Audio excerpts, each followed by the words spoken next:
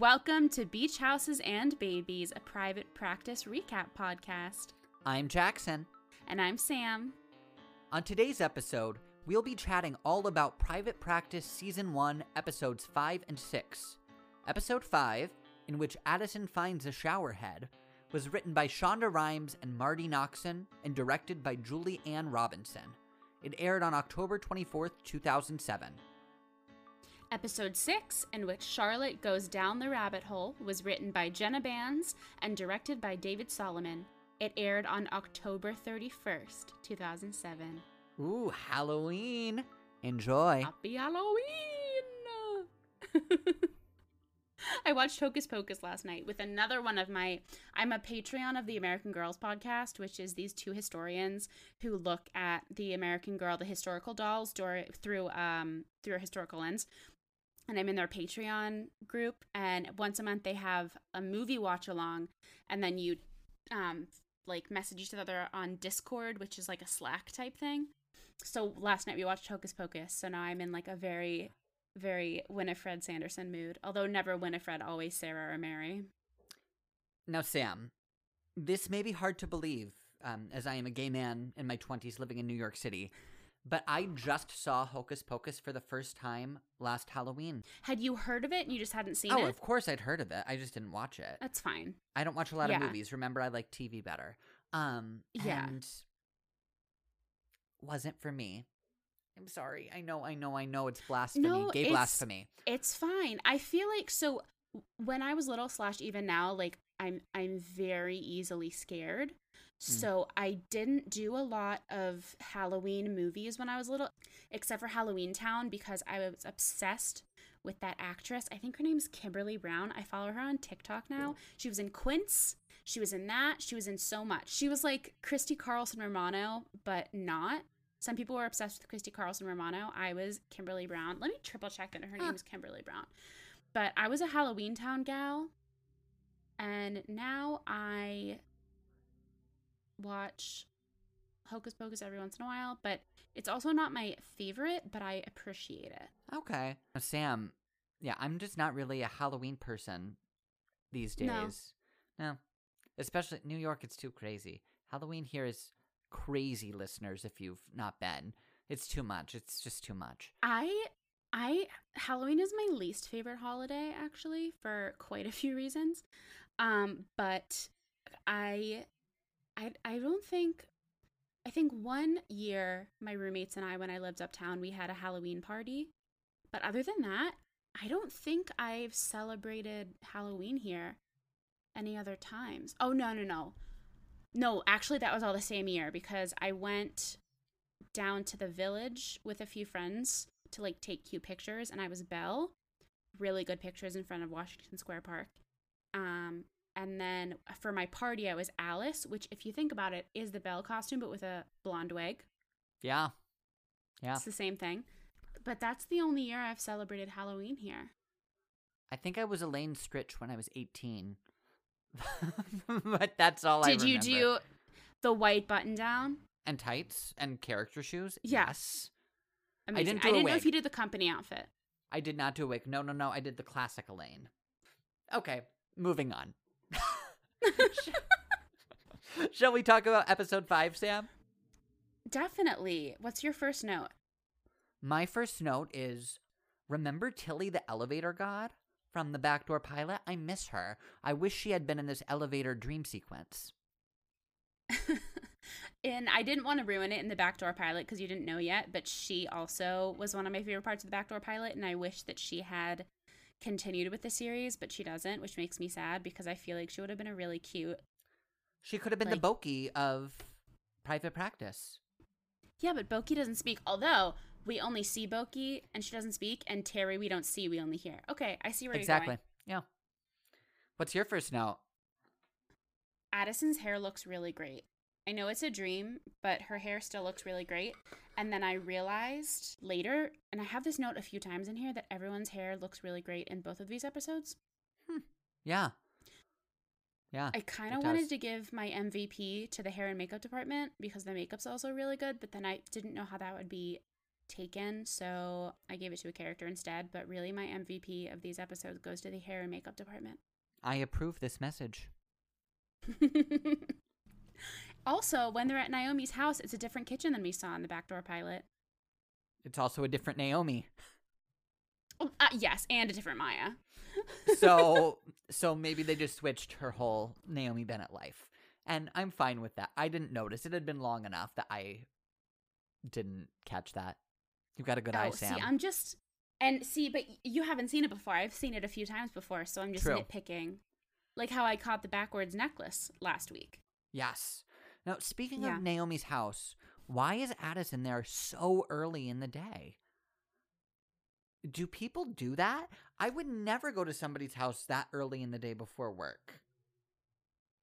So I found that in California, things start a little bit later because they've missed the East Coast wake up anyway. So if they wake up, things have already happened here. A lot of my friends on the West Coast wake up at 9 and then they text me at noon. They're like, oh my God, what happened? Especially, with life these days.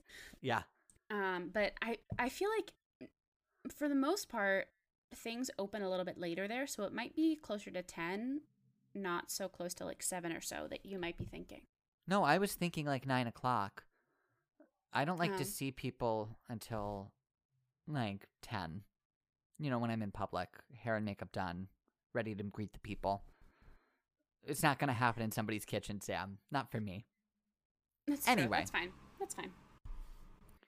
Also, I had some major eye rolls watching Pete show off with his exercising in this opening sequence.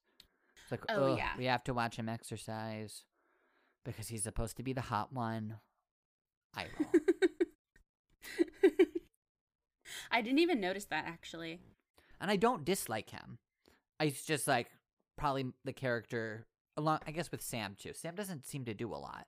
He and Sam are like the least interesting to me. Yeah, Sam doesn't do a lot. Yeah. I feel like I never have notes about him. And then I'm like, am I just intentionally ignoring Tay Diggs? No. No. At the time, he was married to one of my favorite singers. Why would I ignore him? He's just not really there, like McCavity. I have a question here. After that scene in the conference room, which was like so cringy and uncomfortable, when Pete says, "Oh, Addison, you look hot," and it's like, zoom on Charlotte. Charlotte's not there. Zoom on Violet. Zoom on Cooper. Zoom on all of them. And Pete's like, "No, you look flushed." Then we find Addie on an exam table in an exam room. Addison's on the exam table, and I'm confused why she's not in her office. Also, I love the directing style of this episode. It's so theatrical, especially in Beth's storyline. I feel like it's a style of camera work we haven't seen yet. Yeah, I would agree.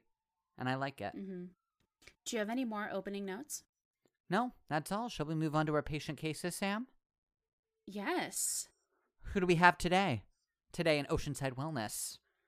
In our first episode, we have Nicole Clemens, bronchospasm, Beth Burton, scalp laceration and emotional trauma, Maya and Ruby, gonorrhea/ectopic pregnancy, Mrs. Worth, Andrea, and Mrs. Coster.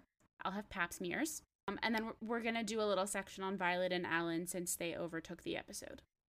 Excellent. Shall we dive on into Nicole? Okay, yeah. When she comes on and she says, "Oh, it's just a cold," I said, "No one has a cold on a TV show. She is in trouble." Sam, I said the same thing. I said, "Girl, you are in for some trouble." As soon as she said that, I knew something was up. This is private practice, not the actual ER. No. And whenever someone coughs on screen, instant death. Oh, yeah. I don't have a ton of notes on her. I just say that I don't even work that hard when I'm running. And I'm not a beginning runner, but at least when we were growing up, when you're a dancer, you're not encouraged to run because it's opposite muscle training. Because when you dance, for the most part, you want to stretch your muscles. And when you run, for the most part, you want them to be more tight. So at least the feeling was among like ballet and musical theater people was that you shouldn't do so much running. You should do more like elliptical or even strength training. So I never really ran that much until a couple years ago. But yeah, even I don't breathe that much. I don't work that hard same. when I'm running. And I don't think anybody does unless they're about to die. Yeah. I also thought it was really funny that everyone was talking about her with her first and last name. When I was in middle school, we called that a firsty lasty. Everywhere she went, it was Nicole Clemens, Nicole Clemens, Nicole Clemens. You know, that's how I talk about myself, Sam. I know, but you do that in the third person. True, I do. You know, Sam, poor Nicole. It always gets me, these plot lines on medical shows where someone is working so hard for something and they're so close to that dream coming true, only to be sidelined by a physical issue that they couldn't have prevented. Of course, it's very common on medical shows, I feel, but it always gets me. And in real life. And in real life, too. Just always gets me. Poor Nicole. Mm-hmm. But you know who else is in this storyline just a little bit? Dr. Charlotte coming in with those dramatic reveals. I feel like through episode 5, all she ever does is dramatic reveals. She comes in and reveals that something is not as it seems in the medical records, or that she also runs marathons. Yes, Dr. Charlotte. Oh, yeah. Do you have anything else on this storyline? I don't. I just hope that she gets well soon. I do too. I do too. She probably won't. Who's next? I have Beth Burton next. Who do you have? I also have Beth Burton next. Oh, great. I said, again, everyone's hair looks exceptional in this episode. And there was one camera angle through the curtains when Sam was talking to Beth that I thought was really creative and I really liked. I didn't think the story was going to go in the direction that it did. At first, when she came in, obviously something was not as it seems. We didn't know what exactly had happened beyond a robber breaking in. But you know, hearing the husband was out of town, I immediately went to cheating instead. And I'm glad they didn't take that route and went with this very moving storyline instead. I also remembered this storyline because of that scene with Violet in the house. Also, when Violet comes to her house, isn't stopping at a patient's home without asking an invasion of privacy, especially in a time of cell phones? You should call ahead. This is TV, Sam. I know, but they wouldn't show it. They wouldn't show it, but maybe just like, especially since this woman has had her house broken into, you wouldn't want to have an unexpected knock at the door. That is very true. Very, very true, Sam. And then I was also surprised that she answered it. Her husband was home too, so he could have answered it. Yeah. Yeah. Odd. I get that it's all for TV. Yeah. I do rationally understand that. Yeah. Oh my goodness. Speaking of Violet, I really liked the scene where she's talking to Beth and John together, and saying maybe this time you could let Beth take care of you, urging him to not be so uptight about controlling her safety. And I thought that was a good display of Violet's skill as a psychiatrist. Yeah, that was a great scene, but in reality, it would take months or years of therapy, not minutes. But I did like that. It's all for the television, Sam. Yes, absolutely. Also, why was a gun his first instinct to get? He was like, I'll quit my job. We'll get a gun. Because it's 2007. I mean, I feel like it would still happen today in a lot of houses, but hey. Probably. I also, going back just a hair to combine Nicole and Beth, when they're interweaving those two scenes, when Violet's at the house and Nicole is running, there are these drums that are so reminiscent of what our favorite podcast, The On Call Room, would call Jumanji drums. I have it in all caps. Jumanji drums! Which were so popular at Grey's in the early seasons. And so popular. I saw it and I said, I need to write this down. No, one more thing on Beth that I am just thinking is last week we had Beth as well. Susan Kelechi Watson played Beth. You're right. And now we have Beth again. They're repeating names very quickly here in Los Angeles. Yes. Yes, it is a very popular name and a beautiful name. It All is. right, on to Maya and Ruby. Okay. So, I liked that we had Maya confiding in the auntie figure of Addison. I liked seeing that relationship develop the same way Zola has that with her aunties in Grey's Anatomy, Amelia and Maggie. And it was just, I always like seeing that relationship on Grey's Anatomy because it's not something I personally have ever experienced in real life. So I think it's really cool to see that. Yeah. I really want a scene with Zola and Bailey and Ellis with Addison. Oh, me What too. an interesting relationship. Yeah. I would love that. I'd love to see that. It probably won't happen, but a girl can dream. My first note of this storyline is who in high school wears pigtails? Because that girl has pigtails and bangs. Are they in high school yet? I thought they were 13. They are 13. Aren't you? But aren't You're you 14 in high Yeah, school. I guess that is seventh grade. Seventh or eighth grade. Yeah. They're very I still young. don't know a lot of middle schoolers who wear pigtails. This was 2007, Sam. I was in middle school. I was in 12. 2007. I was 12 in 2007. I don't remember that happening either. I hope we didn't just make listeners feel old. We didn't mean to do that.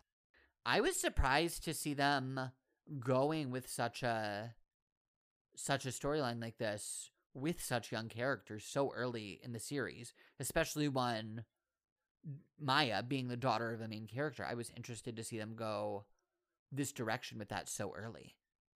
It's so reminiscent of that episode in Grey's that Addison has to deal with it, with that abandoned baby and all the little girls from private school. It is. It's very similar to that. Even down to the plaid outfits. When Maya's in Addison's office, I just wanted to scream at her, "Close your blinds. One of your parents is going to walk past." Yep. And what And she happens? The parent does. Yeah. But they cover it. Yeah. Addison shows such great maternal instinct in dealing with Maya, going back to the relationship Yeah. in these scenes. And it made me think, she comes into the series wanting a baby. And I was like, oh, I think she would be good at that. I think she would be good at that. And I know you can't say anything because you can't give me spoilers. You're just going to say, No, okay. of course. But are you going to say okay? Dear listeners, I put, oh yes, I will say okay to you, Jackson. Dear Thank listeners, I put a folder in our Google Doc that says "not for Jackson's eyes," and I texted him today and I said, "Do not look at it because I'm tracking some things that happen that I know, like that I hadn't caught before, that will inform towards the end of the series. Not necessarily the Jackson's jukebox things, but things that actually happen in the show that I'm like, oh, I didn't catch that." This one that I wrote today, it has to do with a plot line in the next episode, but you won't get to know that until the very end of the series. So, good luck. Okay. I thought, it's a nice thought to lie that she has the gonorrhea symptoms herself, Maya, but wow, that is so dangerous to not confess who is actually experiencing this. And I guess it just shows their age, but I was like, whoa, stop. Once we found that out. Maya has a pink Razor phone. When we see her call her mom in the hospital, I wanted that phone really badly. I didn't have that phone. I had an orange Envy. I think I had a Razor. I think. It was red. Of course. I was never allowed to have a Razor because my dad said that they would break too easily, and he was probably correct. My Envy was indestructible. Wow. When Audra comes in and she's talking to Addison, first of all, Addison handles this correctly. I think she handled all of this correctly because legally she wasn't allowed to say it, and morally she didn't want to say it until she knew what was going on. I think that maybe it would have been different if something did come up abnormal in the exam with Maya, but it obviously didn't. So since nothing was actually wrong with Maya, I think Addison did everything correctly. But I have in all caps here, Audra can do no wrong. Honestly, that single tear she has running down her face right before she says she is a little girl, the height of the craft. And I don't like when people say the craft because I think it's so pretentious. But in this case, I believe that it's warranted. Yeah, I agree, Sam. I was so impressed with Audra in that scene. That is why she has 6 Tony Awards. Yeah. 6, and I'm going to say half because she was just nominated for another one. There's that saying the shoemaker's kid has no shoes. In that, I feel like people apply that to different professions now, being like, the psychiatrist kid is crazy or something. They say that. Yeah. They shouldn't, but they do. You'd think that the fertility doctor's kid would know the facts and just know that Addison can't just give a prescription for something without an exam. I don't know. But as they say, the shoemaker's kid has no shoes. Yes. Poor Maya. Poor Maya. But really, poor Ruby. Yeah, I wish we got some resolution on that. Yeah. Me too. I assume she's okay. Yeah, probably. Are you ready for our pap smear trio? I am ready for our pap smear trio. I don't have a lot of notes on them, but I did enjoy this little I plot did line. too. Dell is so nervous. It's so cute. You know, trying everything, trembling, dropping the things. It's not a happy pap. It's the funniest thing. I LOL'd when he said that. His first patient does not have time for him. She is so sassy to her friend on the phone. Terrible cell phone etiquette. I know, truly. You should never be on a cell phone in a doctor's office. Have they not read the signs? Or when you're interacting with another human. Well, yes. Unless you're on a FaceTime call like we are right now. Of course. But, you know, in normal times, especially, yeah. Yeah, it's rude. Very rude. But I love Dell standing up for himself when Mrs. Coster initially denies the pap smear and would rather have someone else do it. And he stands up for himself, and it's a cute moment that made me warm inside for Dell. Yay. Do you have anything else on them? I think that in real life, that third one should have gone quite differently. Yeah. My only other note is that I want to see the callback room for all these under 5 ladies. Oh, me too. Me too. Oh, dear listeners, an under 5 in film is when you have under 5 lines in an episode, which would be what the first 2 ladies are. I didn't count our third Mrs. Coster. I didn't count her. She might be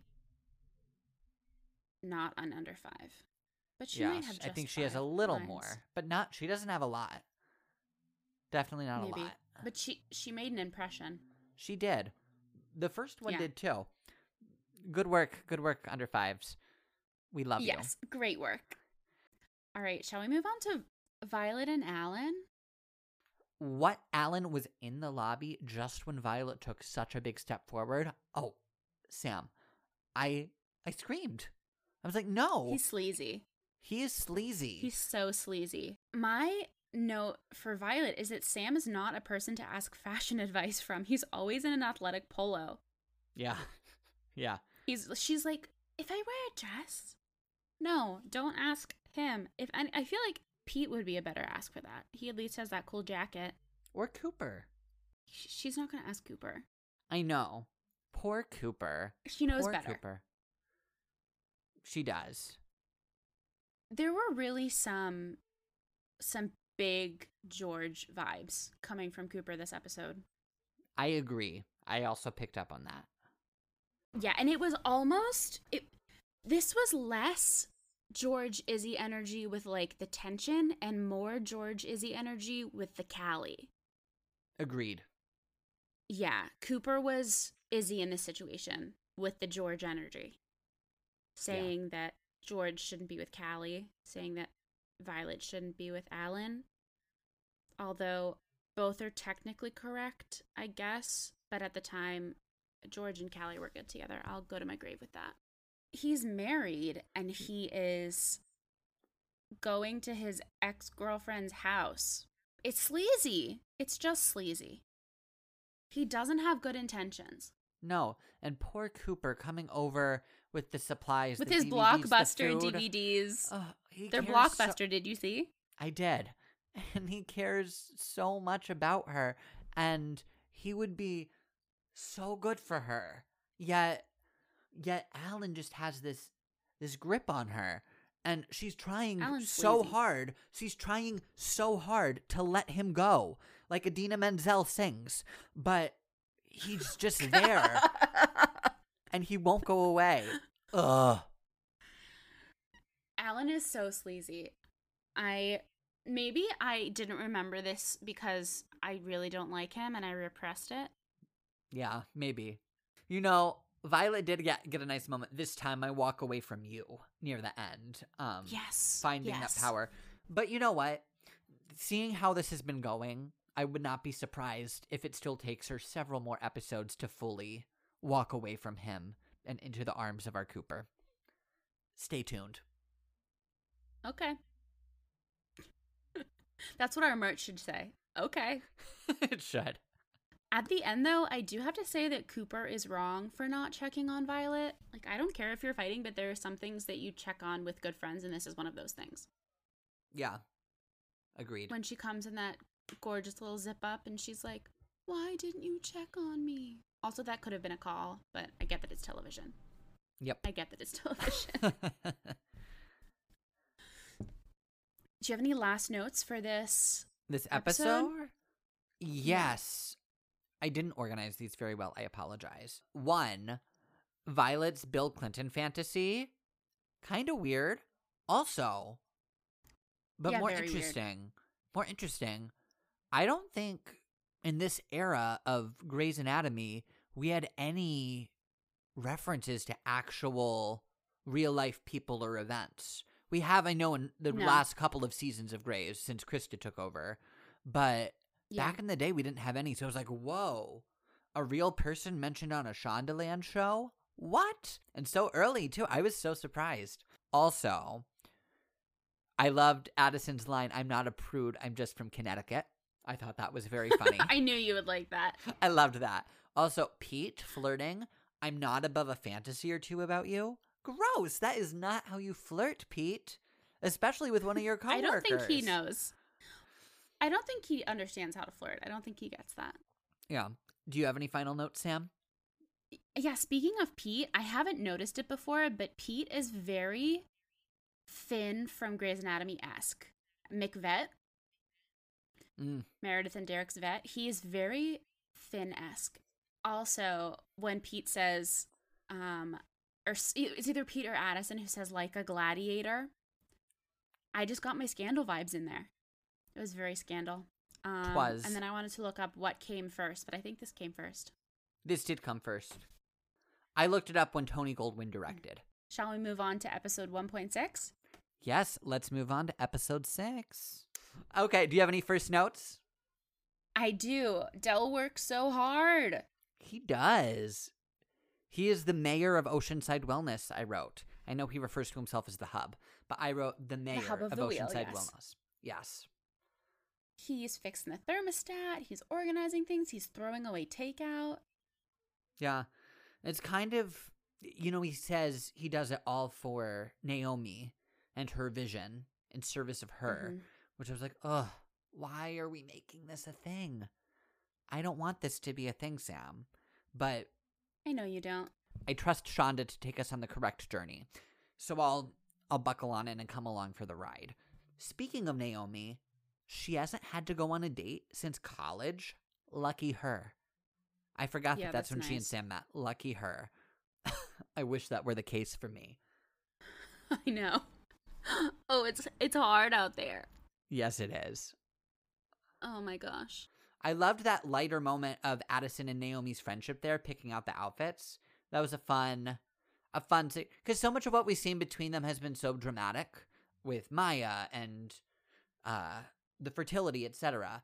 So it was nice to see. Again, we've seen a few other light moments, but this one just really was like, this one gave me joy. Friendship. This one gave me a lot of joy, a lot of friendship joy. It was cute. Yeah. But that's cute. My other opening notes are really just how beautiful everyone's hair and makeup looks.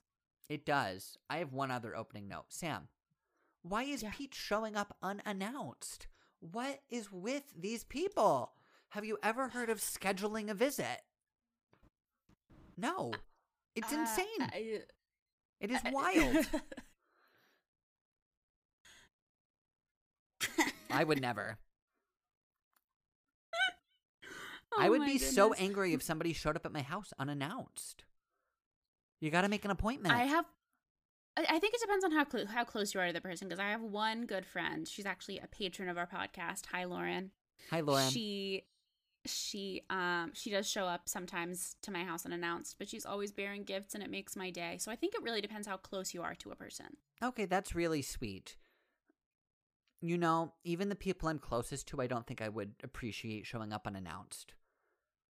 Okay, then I won't. That's just for me. That's my personal taste, I guess. Maybe other people. I think it really depends on who you are. I think so too. Okay. Yeah. Moving on. You know, I'm tracking this like the green juice, Sam. My green juice is unannounced visits. So our patients for this episode are Angie Paget, who has Huntington's disease, Charlotte King, insomnia, Tess and Marilyn Sullivan, broken wrist and MS. Respectively. Shall we get started with Miss Angie? Yes. It's Izzy's oncologist. It is. Dr. Swender. Yes. That's the first thing I noticed when she came on screen. So we're seeing Dr. Swender in this episode. We just saw Owen Hunt's mother appear. We've seen a few different patients and patient relatives from Grey's Anatomy in these first few episodes of Private Practice. And they're all playing characters that they did not play on Grey's Anatomy, yet we're in the same world. Grey's Anatomy and Private Practice are the same universe. Do you think that's weird at all? Yeah, I think it's very weird, although I never begrudge an actor, especially character actor, from a job. I will say, and it's no secret, that in a few seasons we will have April Kepner from Grey's Anatomy being on Private Practice in a multi-episode arc, interacting with Addison and Naomi and Sam. And her name is June. So April is June. That's strange. That is the one that I find the most distracting. It does feel like it's separate enough because it's in a different state, you know, like Los Angeles and Seattle. So we're not seeing any other Grey's Anatomy characters besides Addison. So that makes it easier to remove myself, but in this episode. In this episode. Because we have Amelia later. But yes. most of the time after the initial, like, wait a minute, I recognize them. I am able to let go of it, but it's still, like, the more I think about it, the weirder it is that they're playing different characters in the same universe. Again, they're all very, very talented actors, and I'm all for them getting more work. Oh, Many absolutely. of them have been, I guess, star spotlights even. So, good for them. Yes. Weird choice, though, from the creative team. I had a hard time with Owen's mom, only because there's such a highlight on Owen's mom's boyfriend in Grey's Anatomy to have Owen's mom's fiance to be a different person. True. In Private Practice. But it also, the timing doesn't overlap for any of them except for Angie here. Right. Wait, no, Angie, this is before, because Angie's not on Grey's Anatomy until season 5, and this was airing concurrently with season 4. And this is season 4. So they don't officially overlap, okay, but still pretty close together. Yeah. And again, she just did one episode here and several there. So again, and she's great. It just means that they're great to work with. Just means does. they're great to work with. We love do. that. We love it. Yeah. I started to write a note that says, don't they do genetic testing? Mm. And then as soon as I started to write that, Angie came in and said to Addison, I researched you. And I said, okay, I know what she's going to say. Yeah. My first thought on this was, oh no, kids not knowing the full story. Kids are not something you can compromise on. Did we learn nothing from Christina Yang? Why didn't you tell him you didn't want kids before you got married?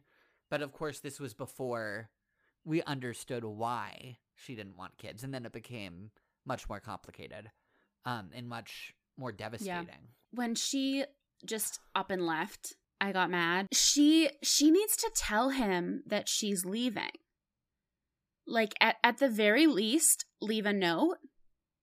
But also, does he not know that her mom died from this? I feel like it's pretty common knowledge that Huntington's is genetic, unless that is only me with my Shondaland brain knowing that. maybe he just didn't know. I know that sounds crazy, but remember, she didn't plan on getting married. She planned on just having fun with him, right? Now, I'd assume he would have asked her about her family before they got married.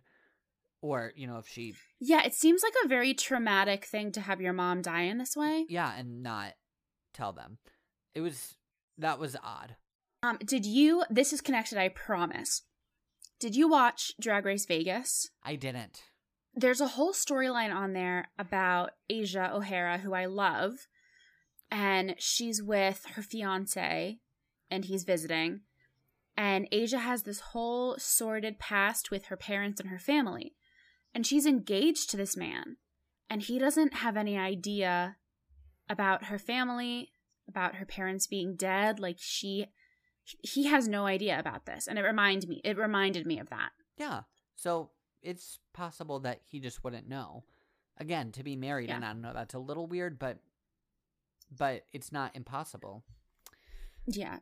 I mean, not that Drag Race Vegas is like the peak of culture or anything, but yeah. It was quite the show, the 6-part miniseries.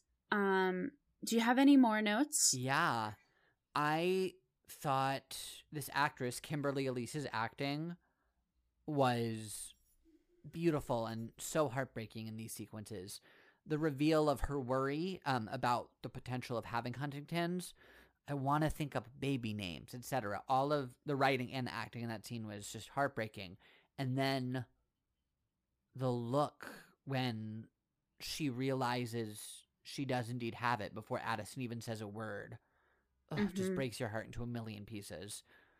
Yeah. Just very moving all around. Those baby names were so good. She said Henry and Margaret, and Addison said Carson. Good names. My last note for this section is when they're on the deck at the very end. All of their blankets and sweaters look so cozy, and I wanted to get all cuddled up as well. Yes. When Angie and Ray ask themselves, what would you be doing if you knew you're going to die and just have this short life? That's paraphrased. Mm-hmm. What a great question that is for all of us to ask ourselves.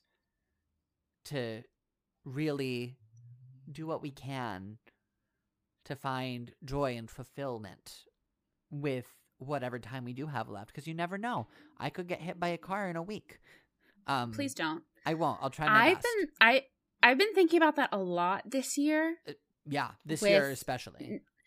Not being able to go places, I feel especially bad for people with terminal illnesses who maybe degenerative diseases like this, who maybe have like a few more years left of being able to travel and go on long nature hikes and stuff like that, who are not able to do that now. Yeah. I especially feel for people with those degenerative diseases who can't do that right now. Yeah, me too. Shall we move on to Dr. Charlotte? Yeah, I'm feeling very much like Charlotte today. I am having this aphasia that Pete speaks of. I am yawning. I am... see? You can't even do a sentence. It's going to be one weird episode. I was so excited when Dr. Charlotte came in as a patient in this scene because I knew we'd finally get to know a bit more about her. Sure, I love all of her dramatic reveals, but there's so much shell to crack on Charlotte. Yes. On Dr. Oh my Charlotte. God, there's so much. Like, you don't even know. There still is. I know, even after this episode, there's still so much to crack, but we get to start that, and it's very exciting. What's your first note on her? Just that? That's my first note. Also, well, after that, I guess my first note directly related is, of course you're not sleeping. You have your phone in bed with you. Oh, I'm very guilty of that. I'm so guilty Me of too. that. She's sitting in Sam's chair for the exam. What a power move. And she's organizing the fridge. I also organize when I'm stressed. And she is correct in that noodles definitely do go bad. They do. They can get weevils. Do I want to know what that is? It's like a little bug. Oh. Wait, when they're cooked or when they're dry? No, when they're dry. Like, they could be in the box. You would see them. When I was in high school, our home ec class got weevils in one of the boxes of pasta. It was gross. My face right now, if you could see it, dear listeners. Oh my would God. know. You would know if there were weevils. You would see them. I would know. Are they Yeah. big? No, but you can tell. Oh God. Oh, that's so scary. Because I definitely keep pasta for a long time. But I do chickpea pasta or I do lentil pasta. Does it still work in that or is it wheat? I don't know. I'm not a weevil expert, Sam. The wheat for the weevils. Yeah, I Oh don't know. God, that's so scary. Yeah, I don't know. But organizing somebody else's fridge, girl, no. I would still do it. I would absolutely do it. I would In a not. communal space, not in someone's home, but in a communal space, I absolutely would do it. No, I've been in communal space kitchens and have not had the urge, even if it is not well organized. But have you slept 3 hours in 3 days? No, Are you the chief of staff of St. Ambrose? I am not. Well, then there's some missing pieces here, aren't there? Yes, there are. Okay. I got really excited when Addison took the green juice out of the fridge in that blender. That was my next note, too. They're making it themselves. It's so economical. It's Yes, so yes, economical. yes. And, so exciting, too, because you can taste the love in it when you make it yourself. For beverages. I don't taste the love when I make food, but when I make a drink, I taste the love. Oh, really? I definitely taste the love in like a lasagna or like a roast or something. I taste the love when other people make it for me, but not when I make it for myself. Oh, definitely not. But, like, if I make a coffee or a cocktail, I can taste my love. Oh, yeah. Okay. Oh, I see it. I see it. Or if I were to make a green juice, I'm sure I would, too. I'm obsessed with this raspberry shirt that Addison has on. It's a beautiful shirt. It's like a sweetheart neckline with opaque fabric. And then the top, I'm just going to say mesh, even though I know that's wrong. Mesh high neck. It was beautiful and I Oh, want I know it. what you mean. I know what you mean. I can't picture the specific outfit, but I know what you mean by that now that you just showed me. I have this aphasia. I need Dr. Wilder to put that clay thing on my head. That looked awesome. I want clay on Yeah. my head to help me sleep. I know. I would definitely need to replace my pillowcase like every night, but it could be worth it, maybe. Yeah. Also, When- LOL at everyone watching Charlotte sleeping. That cracked me up.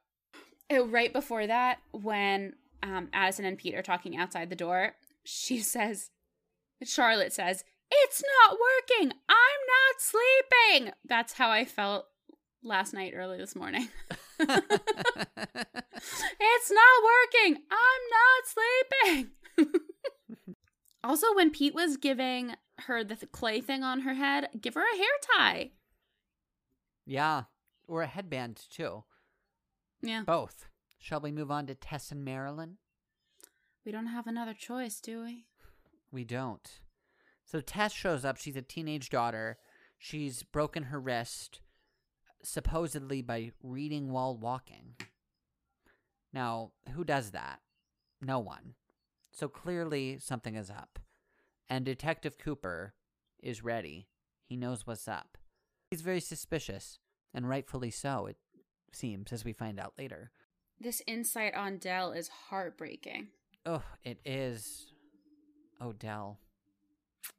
I find, going back to Cooper, yes, obviously there are clear signs that there may be abuse, but the way he handles it makes it, again, just another great example about how much he cares about his patients, especially those kids / tweens.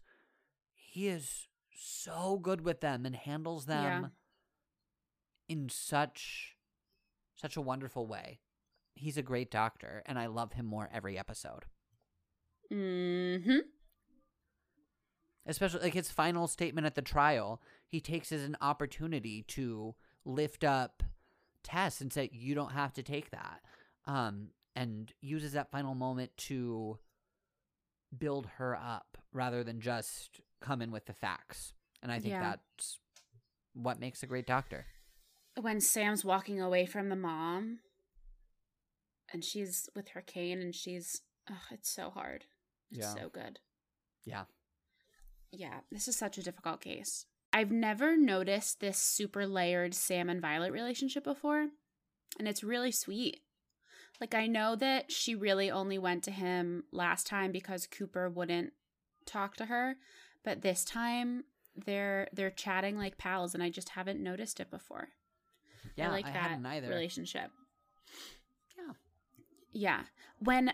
So Cooper is Jewish. Has he mentioned that yet? I don't think he's mentioned it yet. Okay.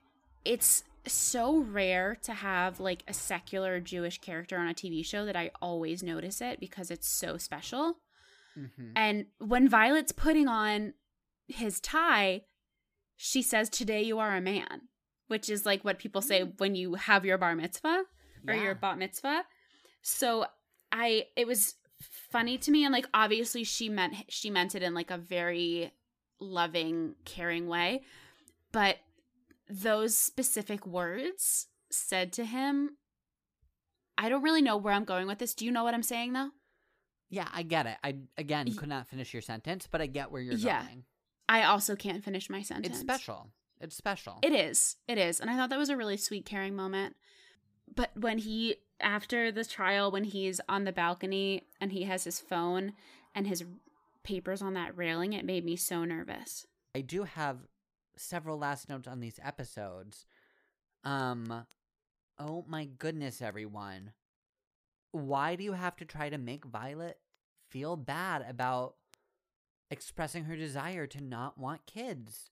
Just let her not want kids. Now, I have a feeling she might actually want them, and that's just like a ploy to cover up her loneliness.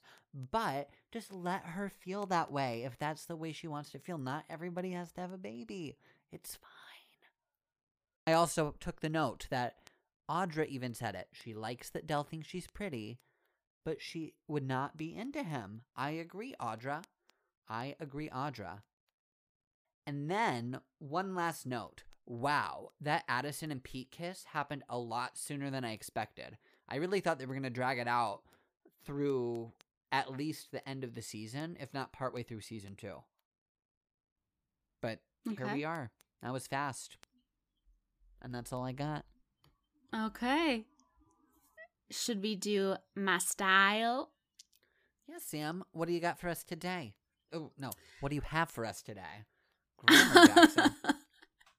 For my style today, I have in episode 2, Violet has on this cream sweater shirt, I'm calling it, because it's sweater material, but it's a t-shirt, and it has a gigantic flower like right in the middle, and it really was just a very special feat of 2007 fashion.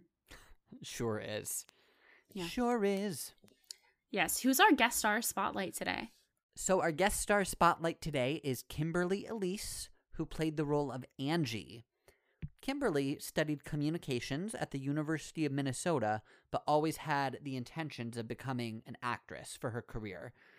She directed a short film around this time, which led her to the opportunity to study at the American Film Institute, which ultimately helped her gain the confidence and connections to break into the film industry. She made her television debut in 1995 on In the House, and then she made her feature film debut the following year in Set It Off. Some of her many notable film credits include Beloved, Diary of a Mad Black Woman, For Colored Girls, John Q, Woman Thou Art Loosed, and Ad Astra.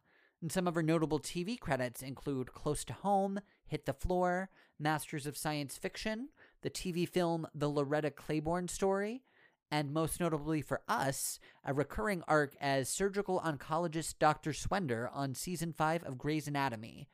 She has won many awards, including 4 NAACP Image Awards and 4 Black Reel Awards. And that's Kimberly Elise. She's great. Congratulations, Kimberly. So our trivia, wow. For season 1, episode 5, we have 11.7 million viewers who tuned into this episode. It's about on par for last week. I believe it was around 11 or 12. Yeah. Yeah, it's hovering in that area since episode 2, I think. Also in this episode, the character Pete can be seen in a shirt from the Putney School, where the actor who plays him, Tim Daly, studied in real Oh, life. I like that. A fun little Easter egg there. I do like that. In episode 6, 11.21 million viewers tuned in for this episode. So that's less than 5, but not by a lot. But pretty close. And yet again, yeah, not by a lot. I was one of these. And I was not. But now I am. What does Jackson's Jukebox have to say today? All right, Sam. For Jackson's Jukebox, I think we will continue chipping away at the outer shell of Charlotte and learn a lot more about her inner life throughout the rest of the season, and obviously the rest of the series. I'm just going to go ahead and But say as that long as one's she's on right there. because I can't not say it. Well, yeah, that's pretty obvious. Also, speaking of our dear Audra McDonald, I think she's going to go on a date with Dell soon. I feel like they're building to that. And I think it's going to be weird. Okay. And I think it's just going to be a single date. That's what I think there. And again, as I've been saying for the past several episodes, I think we're going to continue building toward Cooper and Violet's first kiss and a love story there. Okay, so you think it's going to be a full... And that's Jackson's Jukebox. You think it's going to be a love story? I do. I think they're going to be together a while. I do. Not forever. Maybe. But I think they are going to last a while. Maybe a season or two. All right. We'll see. All right. I mean, okay. Do you have an MVP for this episode? I do have an MVP, Sam. It is not Sam. It is Cooper. A, for demonstrating his love for Violet in a much, much cleaner way, coming over with movies and takeout, etc., only to then have to go through the emotional pain of being let down by seeing Alan there. And B, for not only trusting his instincts and the evidence and doing the right thing in the Tess and Marilyn case, but going the extra mile and leaving Tess with a bit of inspiration at the end of his testimony. He cares about his patients so much, and he is an excellent doctor. Okay. Who's your MVP, Sam? So I know she's really not in the first episode, but I have Charlotte as my MVP just because it takes so much for her to open up to Pete and just say that thing about her family. I know that it wasn't much, but I do feel that it spoke wonders about her. But yet again, I do really want to give it to the hair and makeup department. Snaps for them. Just the They're great. beautiful shiny hair. Yes. No flyaways. Just beautiful. Perfect. I loved it. Do you have a visual rating for us, Jackson? I'm trying, Sam. I am really trying. I hope this one makes sense. My rating is a wave. Perfect for the surfer in us all. We've got high drama. We've got unexpected twists. We've got great character development for Charlotte and for Violet. And I felt the show really hit a stride in these episodes, and I really enjoyed watching. What about you, Sam? Yeah. Mine is the feeling of the warm sun when you're on the beach under a big umbrella. You can feel the warmth of the sun, but you're under an umbrella, so it's not going to give you a sunburn. Okay, I see that. Yeah. I think we're in the same vein here. Yeah, I agree.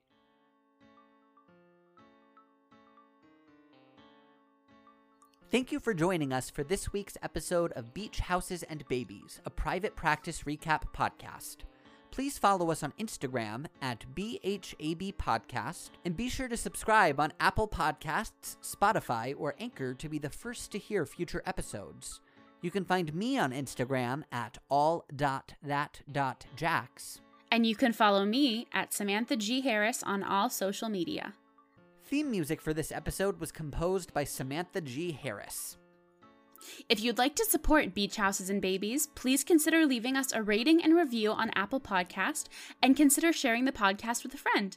You can also become a patron at patreon.com/BHAB podcast.